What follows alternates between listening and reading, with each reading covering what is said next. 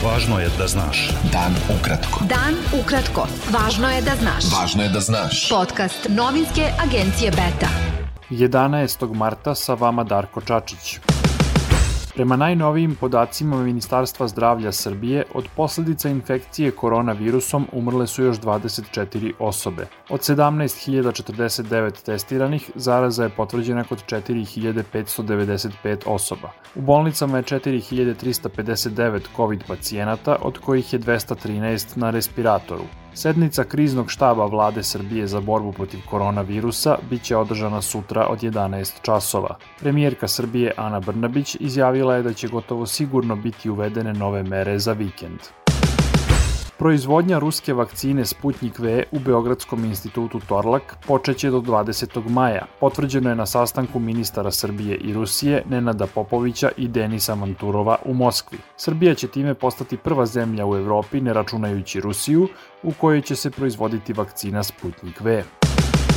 Evropska komisija je namenila Srbiji gotovo 12 miliona evra u okviru Evropskog fonda solidarnosti, kako bi doprinela borbi protiv koronavirusa. Sredstva će biti usmerena na hitnu podršku stanovništvu i mere prevencije širenja bolesti, kao i za medicinsku i ličnu zaštitnu opremu. Evropska komisija je predložila paket od oko 530 miliona evra dodatne finansijske podrške u okviru Fonda solidarnosti Evropske unije. Pomoć će dobiti 17 država članica, ali i Srbija, Crna Gora i Albanija. Evropska agencija za lekove odobrila je vakcinu protiv koronavirusa kompanije Johnson & Johnson. To je četvrta vakcina odobrena u Evropskoj uniji. Nakon što su 3 evropske zemlje odlučile da privremeno obustave upotrebu vakcine AstraZeneca iz predostrožnosti, Evropska agencija za lekove je saopštila da za sada ništa ne ukazuje da kod vakcinisanih postoji veći rizik od zgrušavanja krvi. Predsednik Srbije Aleksandar Vučić, koji boravi u poseti Ujedinjenim Arapskim Emiratima, razgovarao je u Abu Dabiju sa generalnim direktorom kompanije Mubadala, Kaldunom Al Mubarakom, i prisustvovao prezentaciji modela koje ta zemlja primenjuje u upravljanju korona krizom i vakcinacijom. Ministar unutrašnjih poslova Srbije i lider pokreta socijalista Aleksandar Vulin izjavio je da je bivši predsednik države Slobodan Milošević svojim životom i smrću zaslužio poštovanje Srbije i Srba, ali i svih ljudi koji poštuju borci za slobodu. Povodom 15. godišnjice smrti bivšeg predsednika Srbije, Vulin je ocenio da će istorija biti mnogo pravednija prema Miloševiću nego što su bili njegovi savremenici.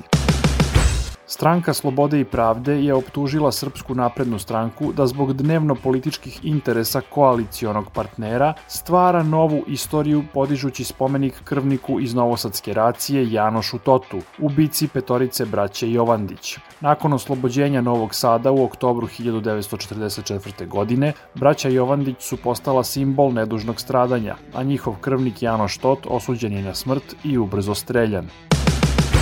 Stranka Slobode i pravde saopštila je da je kineska kompanija Zijin ispustila u reku Pek bakar sulfat kroz svoje otpadne vode. Stranka Dragana Đilasa je apelovala na nadležno ministarstvo i inspekciju za zaštitu životne sredine da izađu na teren da se na licu mesta uvere da je reka Pek pretvorena u korito za taloženje jalovine i bakar sulfata.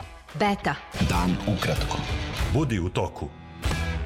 Teški okršaj izbili su između policije i demonstranata u Solunu, kada su vlasti okončale studentsku blokadu glavne zgrade univerziteta. Demonstranti su policajce gađali molotovljevim koktelima, a policija je uzvratila suzavcem i uhapsila više učesnika protesta.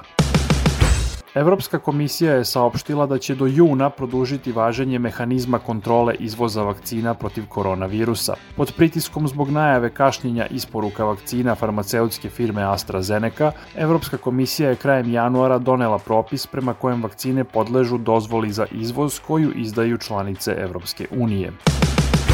Međunarodni tim naučnika sa Bečkog univerziteta pronašao je fosilne ostatke do sada nepoznate vrste muva, stare 47 miliona godina, u nemačkoj jami Mesel koja je pod zaštitom UNESCO.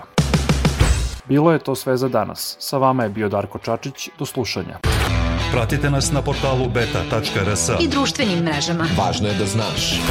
Dan ukratko. Podcast novinske agencije Beta.